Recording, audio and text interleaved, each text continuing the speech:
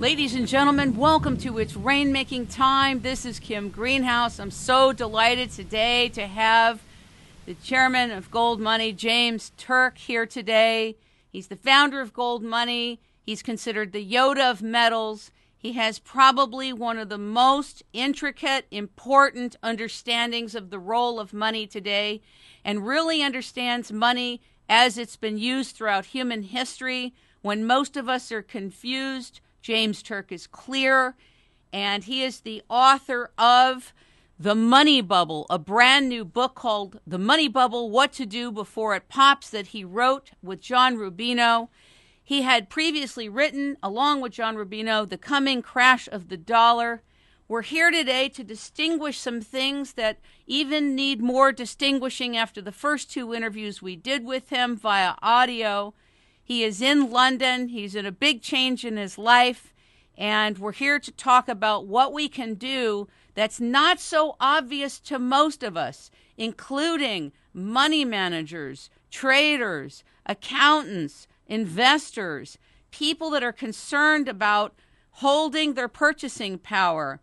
He talks about how trust can erode the purchasing power of the dollar. He talks about something important called a crack-up boom that's in his new book he's going to explain to us. He's also talked about Bitcoin and cryptocurrencies, and we've done some work about Bitcoin and the cryptocurrencies with some visionaries.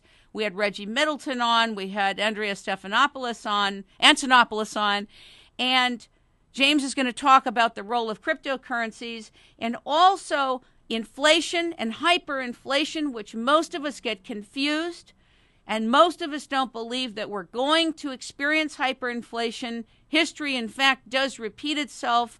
Ladies and gentlemen, welcome the Yoda of Metals, the founder of Gold Money, James Turk. Welcome to It's Rainmaking Time. Thank you, Kim. It's really great to be with you today. Let's talk a little bit about the money bubble. You seemed way more bold in this book, way more willing to call a spade, meaning you've always been honest, but you seem to have, like, you're pulling out all the stops, both you and John Rubino, and you're really naming names of what things are and what we need to pay attention to. Did something change in you as a steward in the financial industry from the coming collapse of the dollar to the money bubble? What happened to you that you're able to distill things and call names of who is doing what and what it really is? Well, I think it's really been just the passage of time. The coming collapse of the dollar came out in 2004. And in that book, John and I had two basic themes. One is to buy gold because it was good value and in fact, undervalued. And secondly, to bet against the housing bubble, shorting stocks, shorting things like Fannie Mae, and et cetera. And we expected an event like 2008. But the outcome that occurred in 2008 isn't quite what we thought.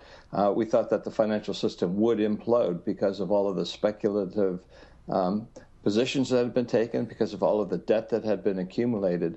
The debt really couldn't be serviced. But in fact, what happened is that at the last minute, the system was kept together by this unprecedented amount of money printing that the Fed has done over the past few years. So, looking over the past couple of years since 2008, back in 2013, when the gold price started falling earlier in the year, I basically stepped back and reevaluated all of the core ideas in the book, all of my core premises as to why I think we're in a long-term bull market that's going to continue. And John and I started speaking about it, and we thought, well, okay, this is a good opportunity to do another book, bring the people up to date as to where the situation is financially, what the monetary system looks like, and why 2008 didn't quite bring about the collapse of fiat currency as we expected when we wrote The Coming Collapse of the Dollar 10 years ago. So what we've done is we've written this book called The Money Bubble. It's got a lot more information that didn't appear in the first book, and obviously everything is up to date. We did it mainly in the last 4 months of last year. The hard copy came out in January of this year, so it was really quite a quick process to get the book from our heads into paper. You talk about the distinction as a core distinction between financial assets and tangible assets. And most of us think, well, that's obvious. We know what that is. But we don't really operate like we know what it is. And if we did, most of us wouldn't be so invested in financial assets.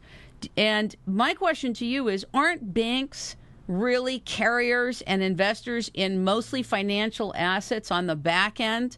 So when we think we're visiting on the retail end, in fact, we're not at the same bank, are we? Yeah, banks really aren't what banks used to be. Banks have basically become, hedge funds. And I'm referring here to the large money center banks, not necessarily the community bank that you have down the street, which still is providing banking in a traditional way. But the big banks have become hedge funds. And the point you're making about financial assets and tangible assets is important because wealth comes in these two different forms. Tangible assets are, of course, things like houses, farmland, timberland, mines, oil wells, factories. And then financial assets are promises of one sort or another. And all of these promises have counterparty risk. It's the risk that the promise from the person who's making that promise cannot be fulfilled. Or they don't have the financial capacity to fulfill it. And you have to distinguish between financial real wealth and financial assets because during we have operating in our economy what's called the boom-bust cycle. In the 1920s you had the boom, 1930s you had the bust, 50s and 60s you had the boom, 70s you had the bust, 80s and 90s you had the boom. And since the collapse of the dot-com bubble back in 2000, we've basically been in the bust. And this bust still has a way to go. But when you're in a bust, in order to manage your portfolio properly, you should be focusing on real wealth, tangible assets of all sorts, and avoiding financial assets because a lot of promises are broken, as we saw in 2008, and as we're likely to see again in the not-too-distant future, probably within a year or two, I would think at the latest, a repeat of 2008. So, to protect yourself during the bust, you want to be focused on real assets. During the boom, yes, it's okay to accept other people's promises because during the boom times, as money is being printed by the central bank and the commercial banks, you have these illusions of prosperity that all is well and the boom is never going to end. But this is a function of fractional reserve banking of the banking system, where they continue to lend and lend and lend until the banks become over-leveraged, borrowers become over-leveraged, and you have the bust. That's what happened in 2000, and we're right at that situation again. That there's too much debt in the system. It's only being serviced because interest rates are at or near zero. But what that's doing is it's breaking the back of our capitalist system because savings and the accumulation of capital through savings is an important component of it. And that's not occurring because of the zero interest rate policy of the Federal Reserve. Why is Warren Buffett downplaying the importance and the role of gold? That's a good question. I've written about it. Obviously, he knows what his father had said, that there's a role to play, an important role that gold plays in the society. In fact, there was a speech by Howard Buffett, who was a representative from Omaha for 4 terms in Congress. He gave the speech back in 1947. And he noted in that speech how gold had been confiscated by Mussolini in Italy, Lenin in Russia, and Hitler in Germany. He didn't say that it had been confiscated by Roosevelt as well in the United States. Obviously, he was being polite. But in that speech, he made the point that, gold and a free society and sound money are very much dependent upon one another, because if you have money that can be created out of thin air, which is what governments do, they will use that money in ways that is not necessarily what the people want. And a good example of that is in 2008 during the financial collapse and the proposal for the bailouts were made. 80% of the American population knew that was a wrong solution, but because they could not control the monetary system and they couldn't control their representatives through the voting system, as Howard Buffett explained in his speech, the bailouts were made against the will of the American people.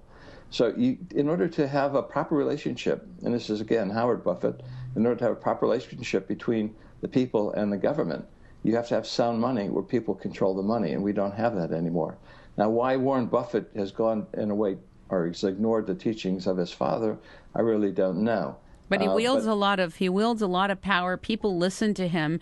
And what's interesting, sorry to cut you off, but it just seems strange to me that people look to him for financial guidance and wisdom and you know, somebody, quote, in the know. Why would he underplay the critical nature of sound money? I don't get it. I don't get it. It's bizarre. Yeah, I don't get it either. But, you know, even more critical, by telling everybody to invest in stocks for the long term, he's ignoring an important point that his father focused on, that in our society, there's a difference between investing and saving. You know, investing is taking your hard-earned capital and putting it at risk in some kind of an investment, be they shares in a company or whatever. But savings is the accumulation of capital itself. And in a capitalist society, this accumulation of savings is an important component. You know, it's the middle class that provides the balance of the savings, or the bulk of the savings, and the bulk of the labor in order to make the capitalist society work. And it works in a way that everybody's standard of living is raised. And, you know, we've moved away from that, and, you know, that's why you get these complaints about the 1% on Wall Street. You know, they're benefiting from everything, but Main Street is not benefiting. And I think this is true because if you look at the economy is still doing terribly. Wall Street's been bailed out, but there are less people working in the States today than there were back in 2007. So until you get a growth in employment, you're going to have a poor economy, because after all, the economy is people working, saving money, and spending, you know, what they don't save. And that's today. That formula of a basic capitalist society is being disrupted by the extensive government intervention we're seeing at all levels, at the federal government and through the Federal Reserve. When you think about the fact that we've been in a debt-based system for, over 50 years, and we're in a liability-based system that we are relating to as money, it, to me, is part of the reason that most of us don't look at gold or the accumulation of gold as something that's so important that it is its own savings account. In other words, it's a capital accumulator.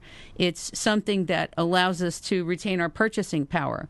But purchasing power, for some reason, is not translated in the schools in economics. Otherwise, don't you think that our financial analysts, our financial teachers, our mentors, our advisors would be advising clients that not only is the number that is accumulated important, but the purchasing power that flows with the numbers? Do you agree?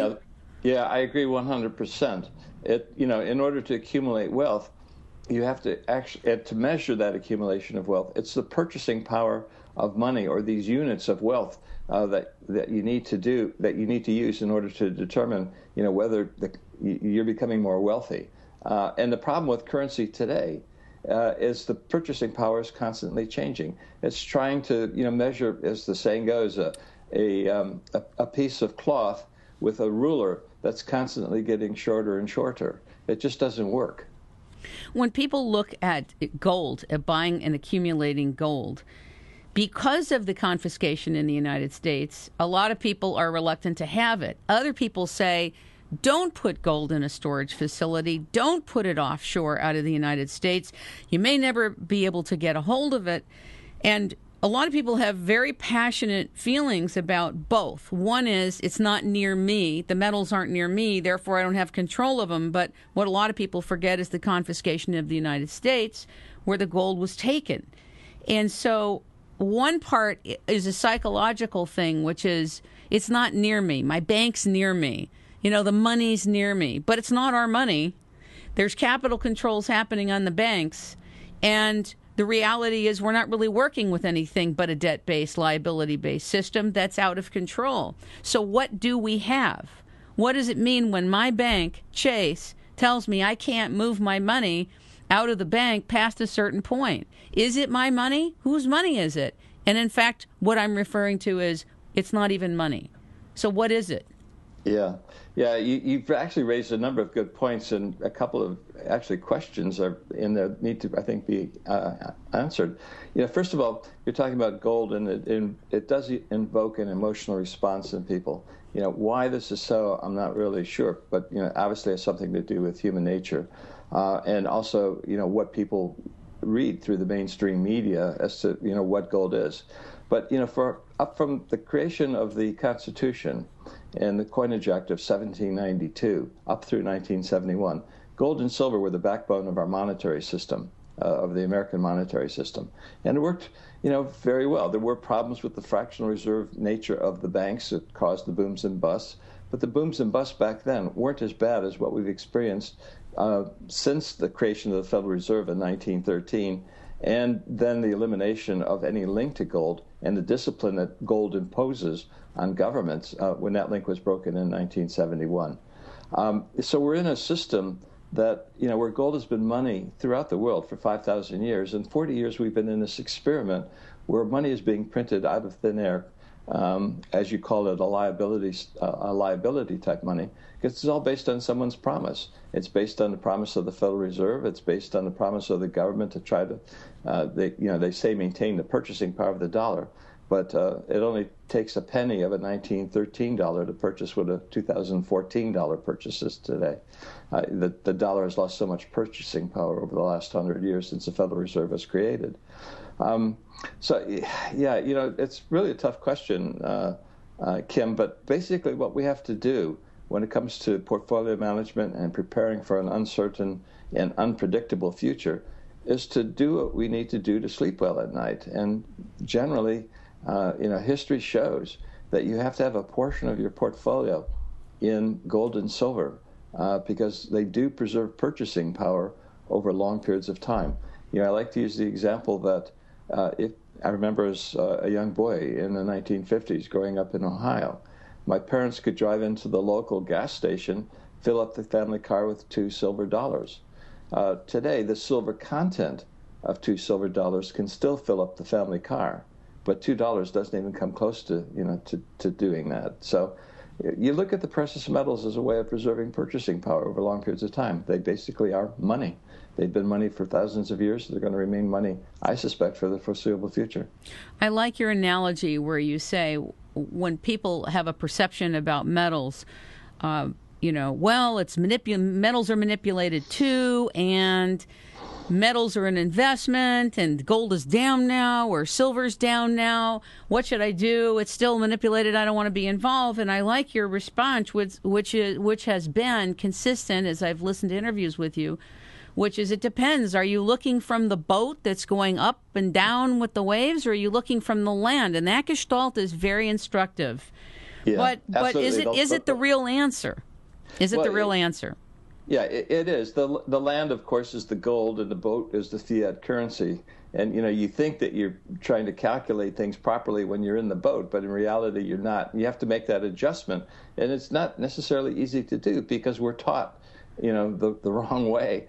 And you're going against conventional wisdom and conventional thinking when you go the right way. But all you have to do is look at logic and history to conclude that, this system today is gone on the wrong track. But, intuitively, I think that people understand that because the surveys and the polls tend to show that there's a sense of unease in America today that, most Americans are basically saying that the country is headed in the wrong direction. And I think there's a great level of frustration about that. And so you see, one year the Democrats come in, next year the Republicans come in, then the Democrats again. But it's the same old stuff. I think Ron Paul was a breath of fresh air that sort of enabled people to think, this is the way it used to be, and maybe we should be heading back in that direction. But, the vested interests now are such that Ron Paul was marginalized, and it's very difficult to turn the ship of state around and put it back into the right direction. We're going to go to a quick break, and we'll be right back with James Turk from Gold Money. As it's probably clear to most of you, if we're really talking about banking and economics, you have to look at central banking because it's through central banking in which everything ticks, everything moves. It is like the molecular structure of banking and economics. And very much like it's the molecular structure of banking and economics which runs and operates everything connected to the economy, so is it true that the cell contains the action of hydration in the body. We're at a time when water is so important. We have billions of people on Earth. We have water shortages all over the earth. And most of us are walking around chronically dehydrated. There's good reason for this.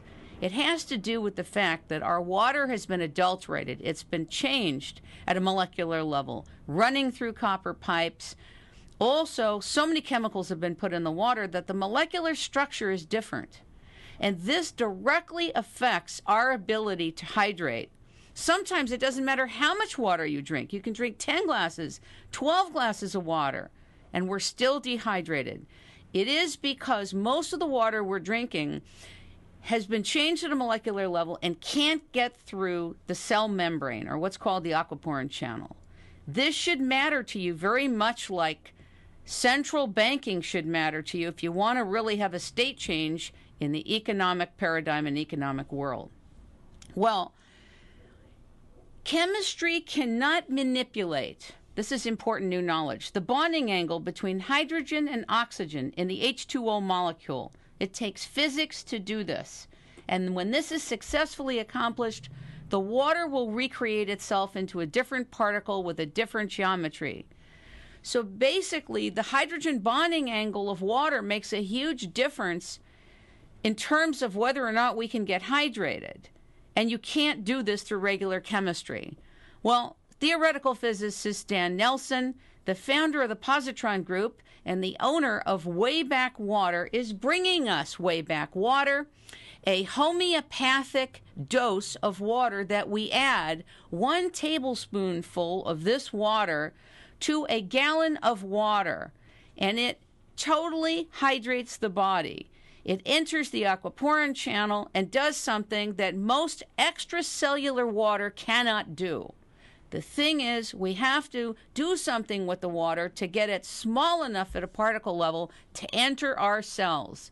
And the cells are where the action is for hydration. Remember, as we're listening to James Turk talk about gold money in the economic system and banking and what's really happening, it's all in the context of a centralized banking system or decentralized system. Very similarly, that is true when we're talking about the cell hydration capability. I want you to go to waybackwater.com.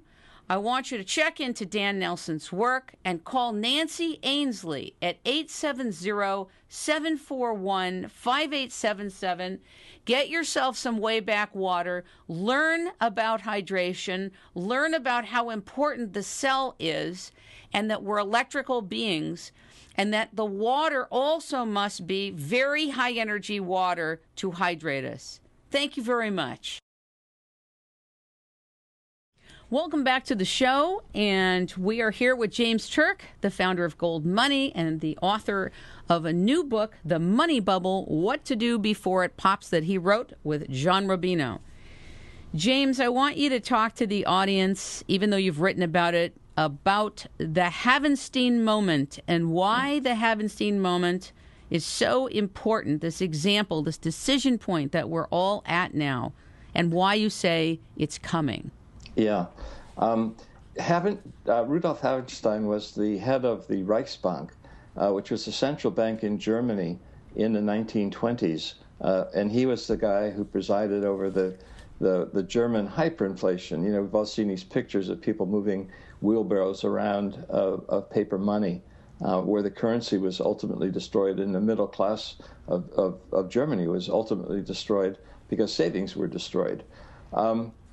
What happens is, and let's say what happened in Germany, and we've seen this in other places, in other countries as well, because the Havenstein moment has repeated many, many times, because many currencies have been destroyed over the last 100 years. They've been destroyed by government and central bank actions.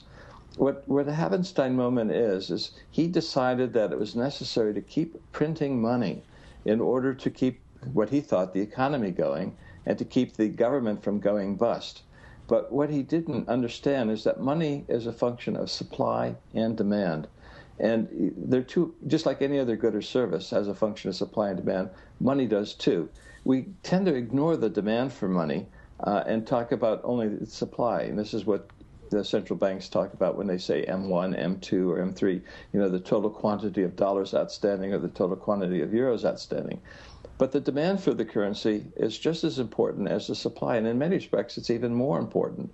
What a Havenstein moment is that regardless what the central bank is doing, whether they're printing too much or not, a Havenstein moment occurs when the demand for the currency starts falling. And my view is that I think we've already seen the Havenstein moment for the dollar in the sense that the super rich get it. If you look at what's going on in the collectibles market, if you look at antique cars, if you look at real estate in places considered to be safe havens, like here in London or perhaps Singapore, prices are going through the roof. The super rich are dumping their dollars and their euros and yen, because this is a problem that's affecting all the currencies of the world, and they're going into things. They're moving out of financial assets and they're going into things. They're moving out of paper money. They're moving out of currencies and going into things because they recognize it's better to own a work of art than it is to have $1 million sitting in a bank account, because the dollar is on this, it's on this path to destruction. So what's happened here is that the Havenstein moment, I think, has already occurred. The demand for the dollar is falling, but it's not yet hit the middle class. The hyperinflation and the currency collapse occurs when everybody gets it, not just the super rich. And I think that when everybody gets it is going to happen in the not too distant future, because all of this money printing, not just by the Fed, but by all of the central banks around the world, is no different than what Havenstein was doing.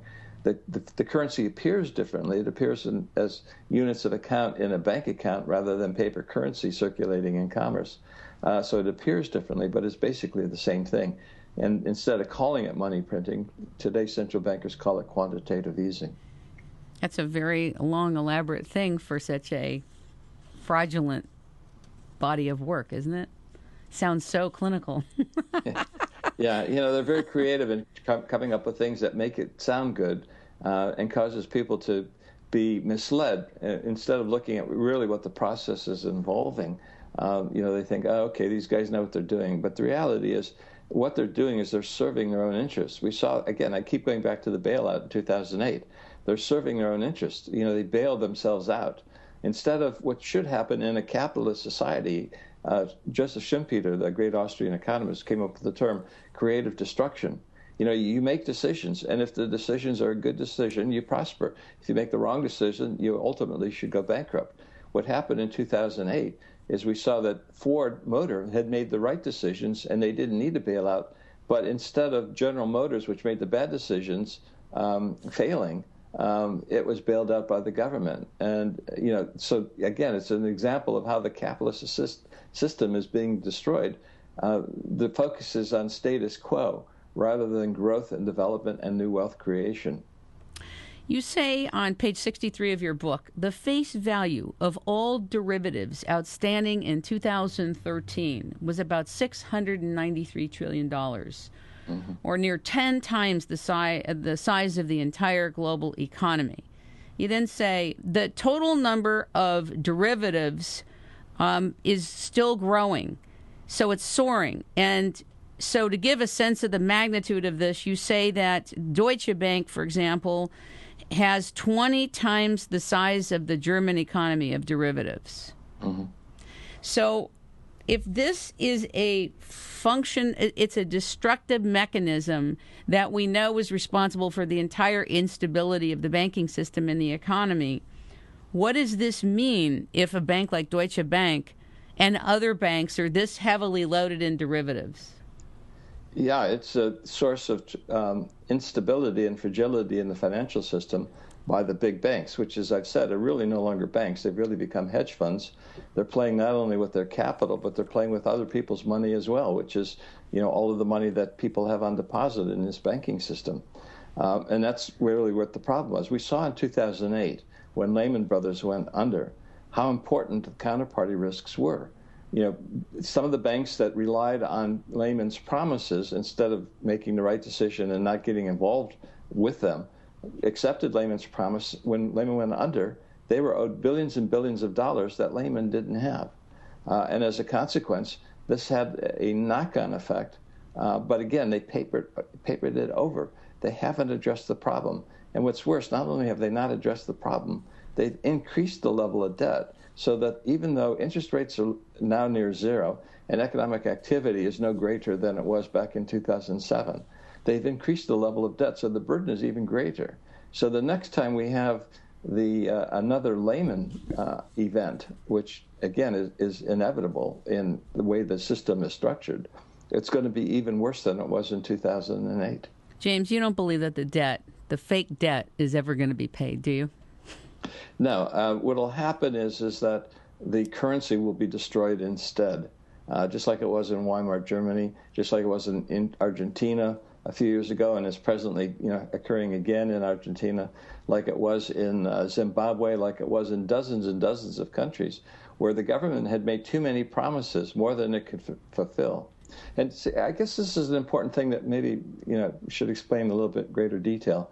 When the government has control of the monetary process and there's no discipline imposed on government, which is what we're losing by no longer tying the money creation process to the quantity of gold that's being produced and accumulated, is that a government will tend to keep spending and spending and borrowing, and eventually it reaches a stage where it's spending more money, causing it to borrow more than the market is willing to lend to it, or more than the market can lend to it, because the borrowing is greater than the total amount of savings.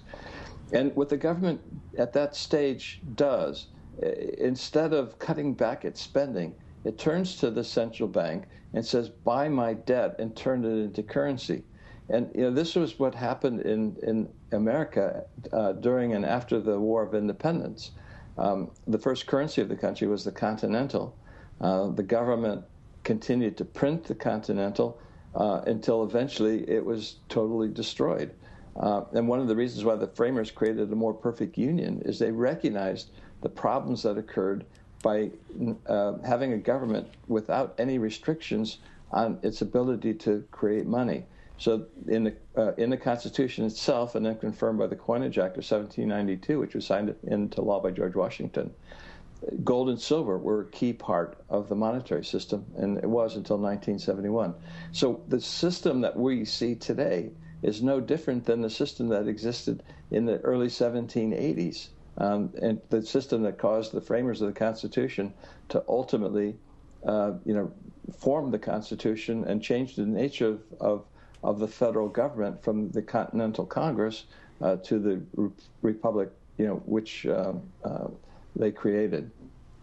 And yet it's even more complex. You write about that on page 145. You say, a complex system like a weather front, a living organism, or pre-avalanche snow-covered mountainside contains numerous parts that do change in response to their communication and interaction.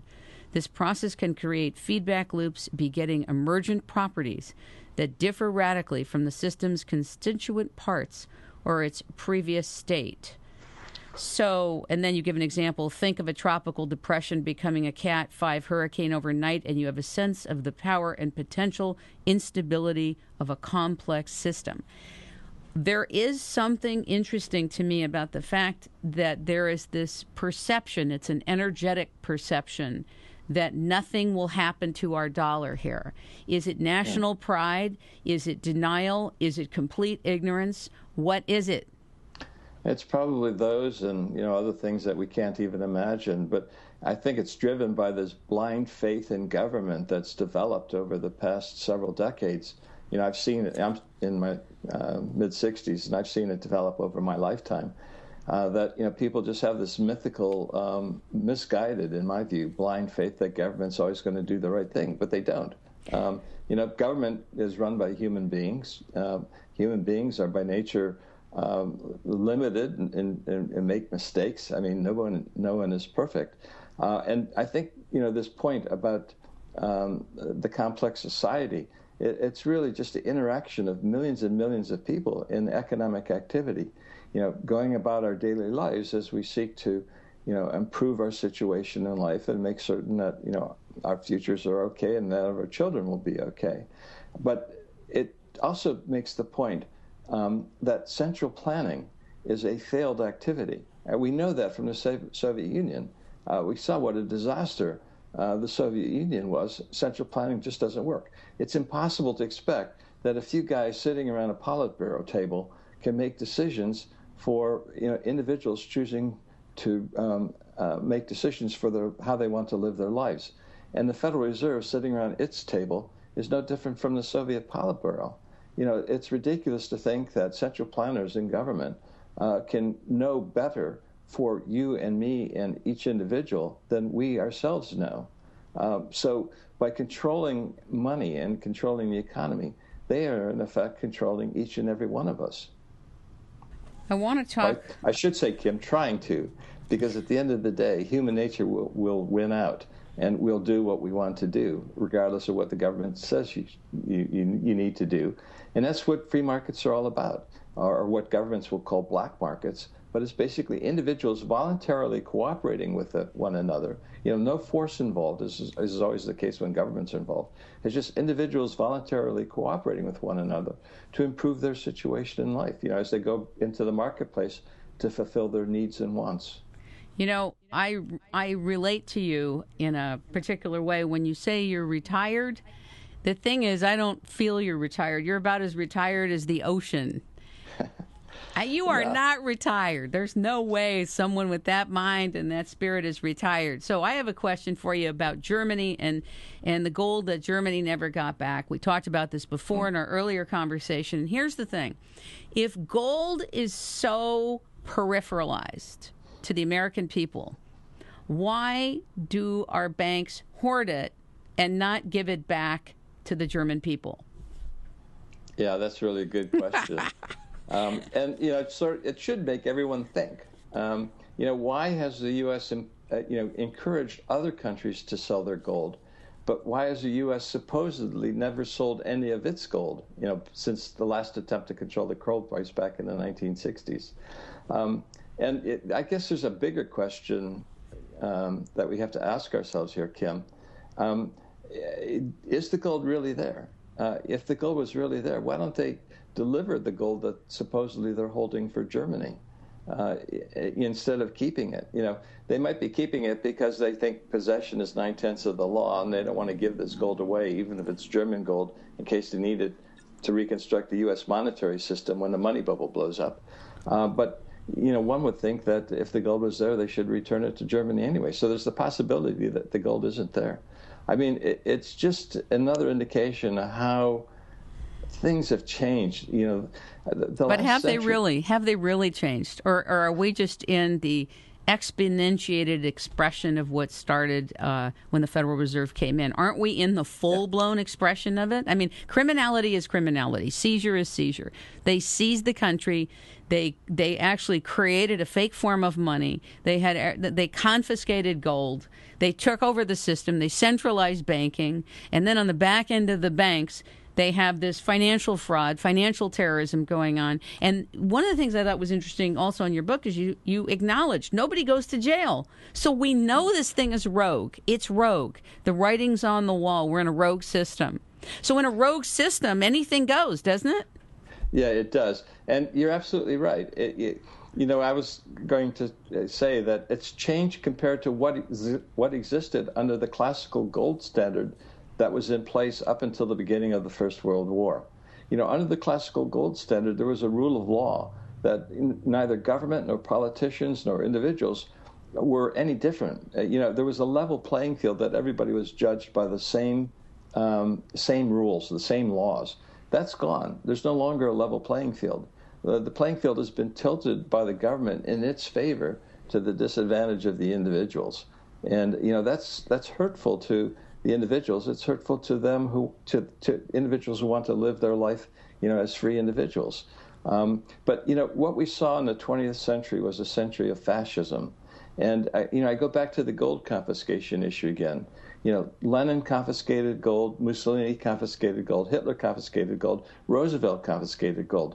Now, it may seem strange to throw those four politicians together and group in one, but they all had the same incentive. They all had the same objective. They all wanted to increase the power of the state and take the power away from the individual. And the way to do that is you confiscate the gold, because gold is really what controls government. It's not vote. It's a sound money system that can really control government. This is the point of the Howard Buffett speech back in 1947. We're going to go to a quick commercial, and we'll be right back with James Turk, the founder of Gold Money and the author of the book, The Money Bubble, What to Do Before It Pops. Stand by. I can present anything. I don't care what it is. I can contextualize what you've got. I can introduce what you've got. I can open the space for what you have. I can create receptivity in an audience. And I can introduce whatever it is that's important to you. Whoever you are, a great steward in your industry, doing something very important that has to get done. If you need the space opened up, if you need people to get what you're doing very quickly, if you need a context created in which to introduce something, if you need any kind of introductory work and offerings, I'd like to make myself available to those of you who are great stewards. You either have a great company, a great product, a great service offering, an important piece of new knowledge that you need introduced, whether it's being introduced on a website to an audience of 10,000 people, to an audience of 100,000 people, whether it's on television, whether it's on radio, it doesn't matter.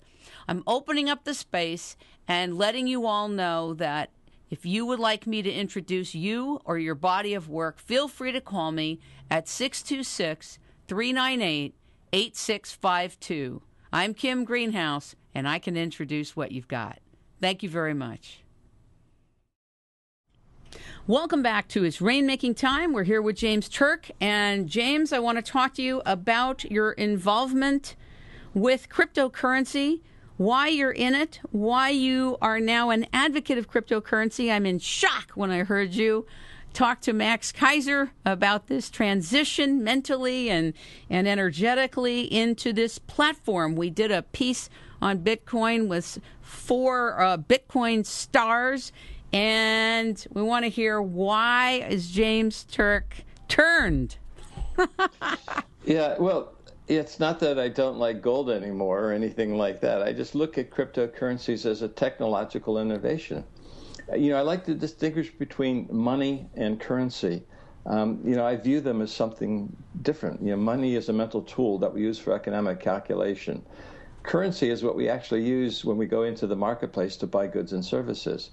And if you look at the history of currency, it evolves. It becomes more efficient.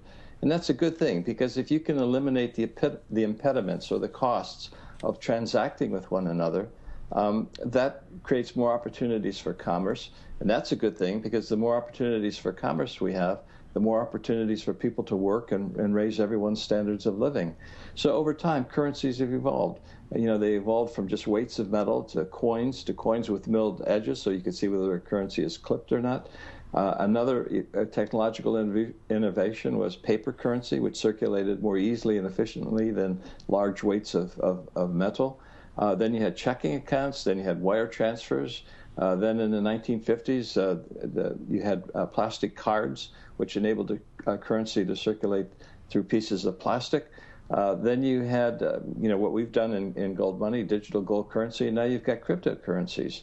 So I think cryptocurrencies are an important technological innovation, and it'll be interesting to see, what impact they have. But the fact that some governments are starting to outlaw it, it's a recognition by these governments that cryptocurrencies are a threat to their power, because it creates a currency system outside of the control of governments. And instead of being monitored by regulators, which I think is a failed thing anyway, because government regulators, we've had, things like REFCO, MF Global, Lehman Brothers, all these things are heavily regulated, but they fail anyway. And people come back and say, well, we need more regulation. The reality is you need market regulation, and that's what Bitcoin offers. It's regulated by the people who participate in it. It's free market regulation, and that's the best form of regulation at all. And if Bitcoin is ultimately supplanted by another cryptocurrency, again, let the market regulate it by using it or choosing not to use it.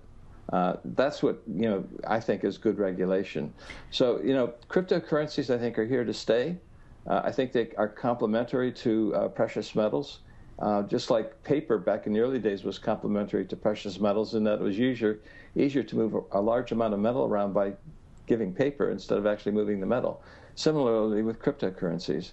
But, so I'm still obviously a gold advocate and believe gold is money. But cryptocurrencies are an opportunity for precious metals to circulate more efficiently, particularly in the way commerce works today. The online environment is so important to commerce. And none of the national currencies circulate efficiently because there's always payment risk associated with it, and there's a lot of expense associated with it. An online merchant who uses a Visa or a MasterCard could end up paying, 3 to 5% of revenue to a card provider, whereas cryptocurrencies are essentially, next to nothing in terms of cost. So if you're an online merchant, I think you should be looking at cryptocurrencies. I really do.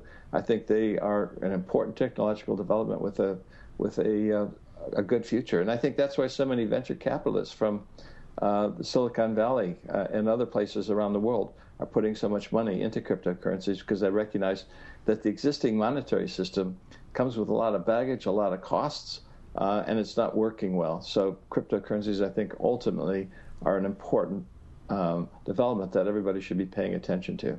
Okay, so I want to respond to that very elaborate translation for cryptocurrencies. Thank you for that. Mm-hmm. Your friend and somebody I really love watching, Max Kaiser, calls cryptocurrencies the precious code. Mm-hmm. And if you're looking at the cryptocurrency as money, even though it's currency, then some people may say in their mind, listen, there's nothing backing this thing. It's not, it's not backed by anything. It's not a tangible asset like gold and silver if you're digitizing that and doing business with gold money. And yet, if you're looking at it as a decentralized platform, then a decentralized platform is a kind of a new economic financial space of unregulation. The market dictates what happens, and buyer beware, and people do what they do, but there's a different accountability system. It's kind of like being off the grid. To me, it's like being off the grid. Buyer, in other words, it's a final demand settlement, what's going on in cryptocurrency. I buy something from you, we have instructions how it's going to be delivered, and then there's got to be some protocol if it's not what you say it is, etc. Reggie Middleton is working on the contractual side for cryptocurrencies out of New York from the Boom Bust blog. I don't know if you're aware of the detailed work he's doing with the cryptocurrencies. He's working on it with Bitcoin, but I think he's adding value to that system that can also be replicated.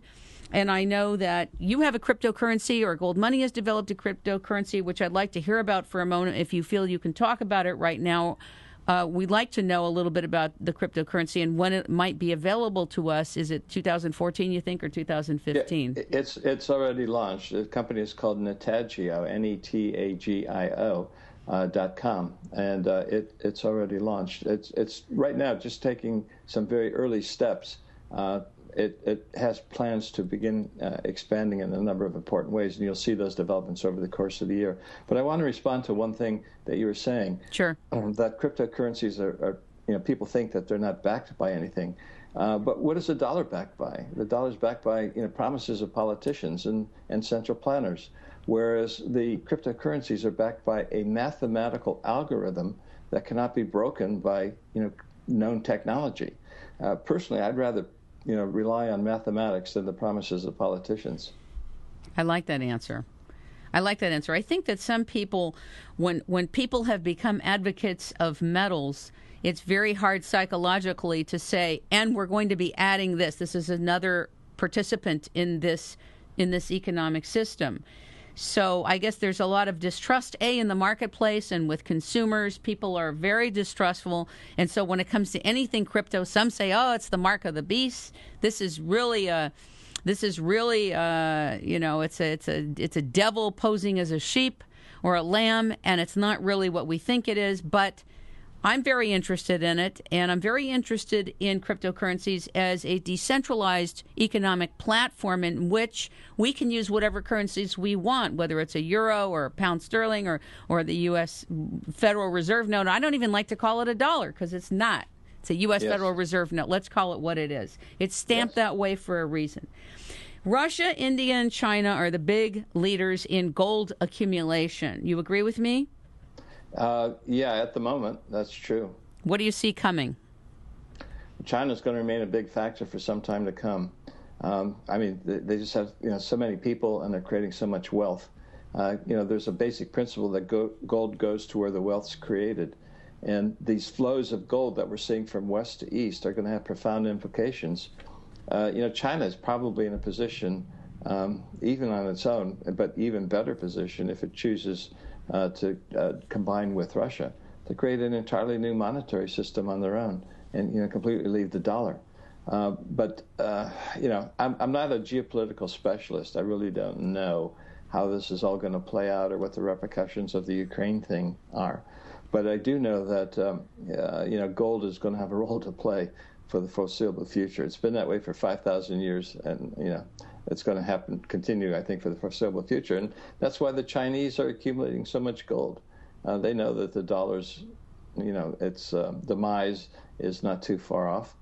So they've been spending the dollars that they're accumulating and buying real things. They're buying resources in Africa. They're buying, the shares of companies, and they're buying precious metals.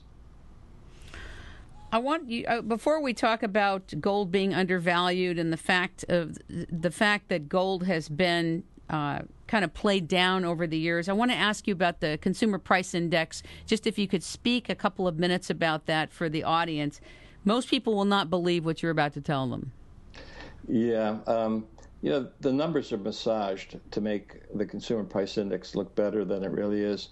There's a chap by the name of John Williams who runs a company called shadowstats.com, and he calculates inflation the same way the government did back in the late 1970s. And by his measures, if the government had made adjustments to their calculations, the true inflation rate today would be around 9%. I think everybody senses that the cost of living is going up. So when you see a 1.5% number reported by the government, everybody, I think, dismisses that basically anyway.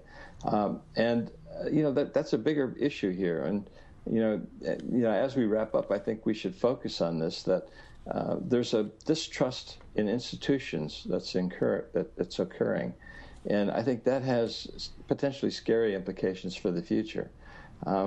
We live and work in a society where people trust one another, where there's confidence in other people's promises, and that's, I think, being called into question by what's happening today at so many different levels. So we focus on this in the book. We explain how in order to make inflation look better, not only is the government massaging numbers, but when you buy a box of cereal today, there's less cereal but the same price.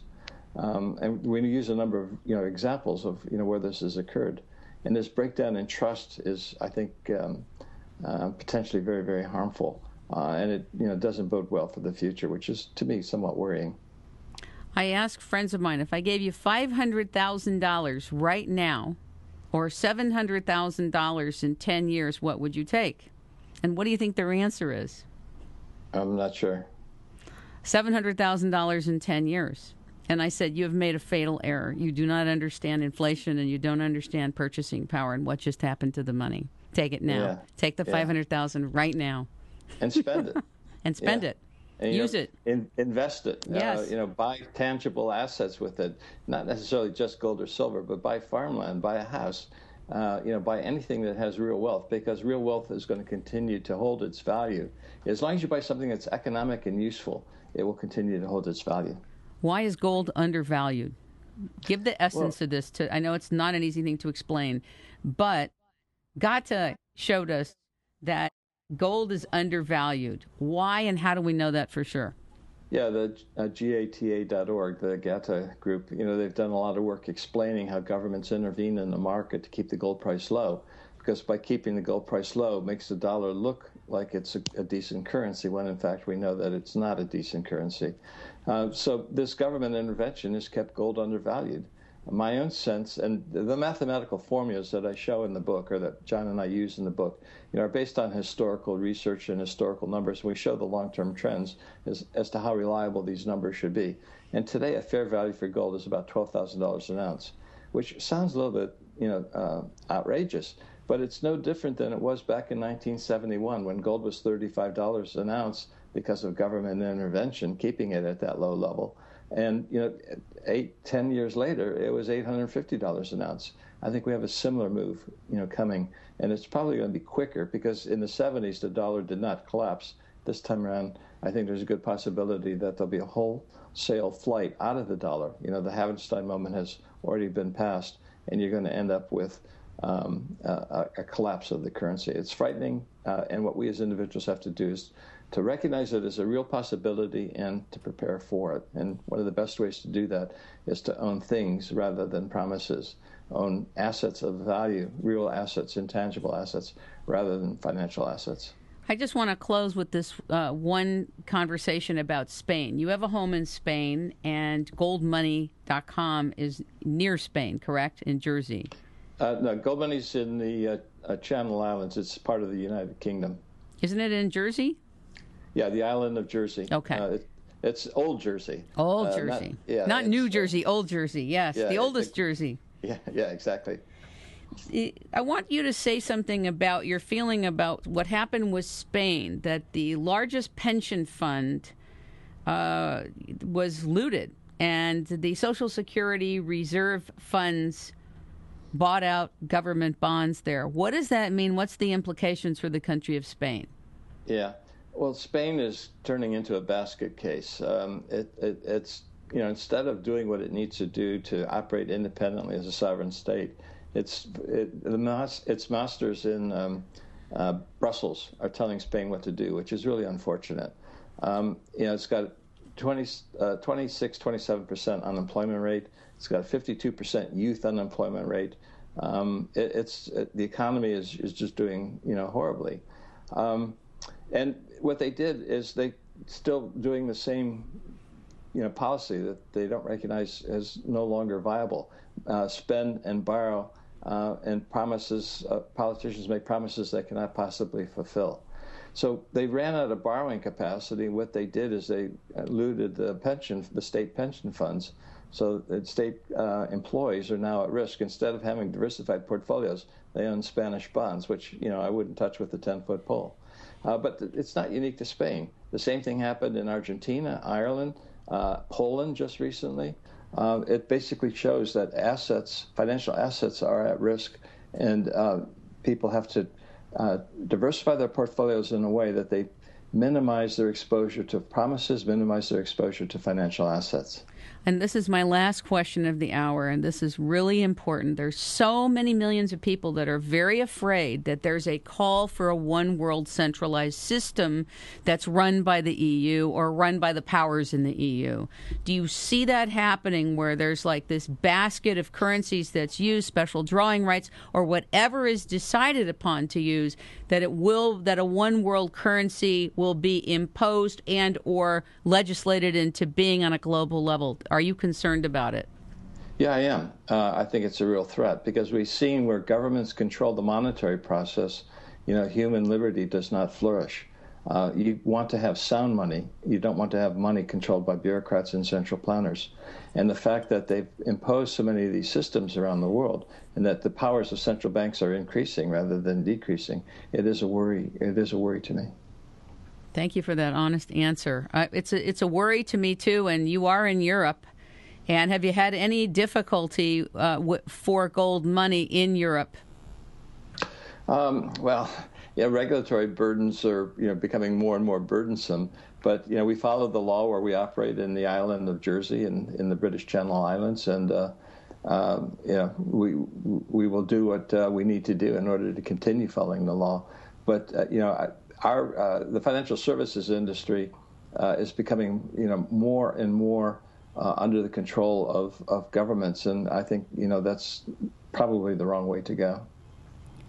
Do you have a vision for what's next for the world in terms of Natagio, and what does Natagio mean?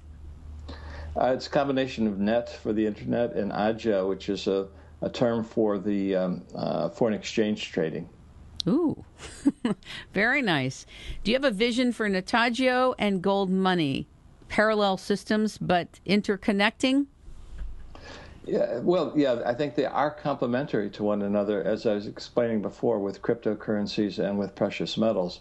Cryptocurrencies are a new way to deliver, make a payment. But gold will always be money. At least it will be money for the foreseeable future. Ladies and gentlemen, we have been talking with, learning from, and listening to the founder of Gold Money, James Turk. He's also the author of the book, The Coming Collapse of the Dollar, with John Rubino. And the new book, The Money Bubble, What to Do Before It Pops, is out.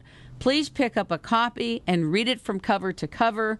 James, thank you so much for joining us from London. And for those of you who would like to sign up with Gold Money, we have an affiliate code on It's Rainmaking Time. Please give us your business and Gold Money your business and go to our affiliate code on It's Rainmaking Time and sign up. We do get credit for that. And I really want to support your work, James. I've learned a lot from you, and I really appreciate you and the stewardship and the humility that you have in a very complex and almost obtuse environment in the world. Thank you so much. Thank you, Kim. It's been great speaking with you. It's rainmaking time. It's rainmaking time. Look out, it's rainmaking time. Thanks, James. Thanks, Kim.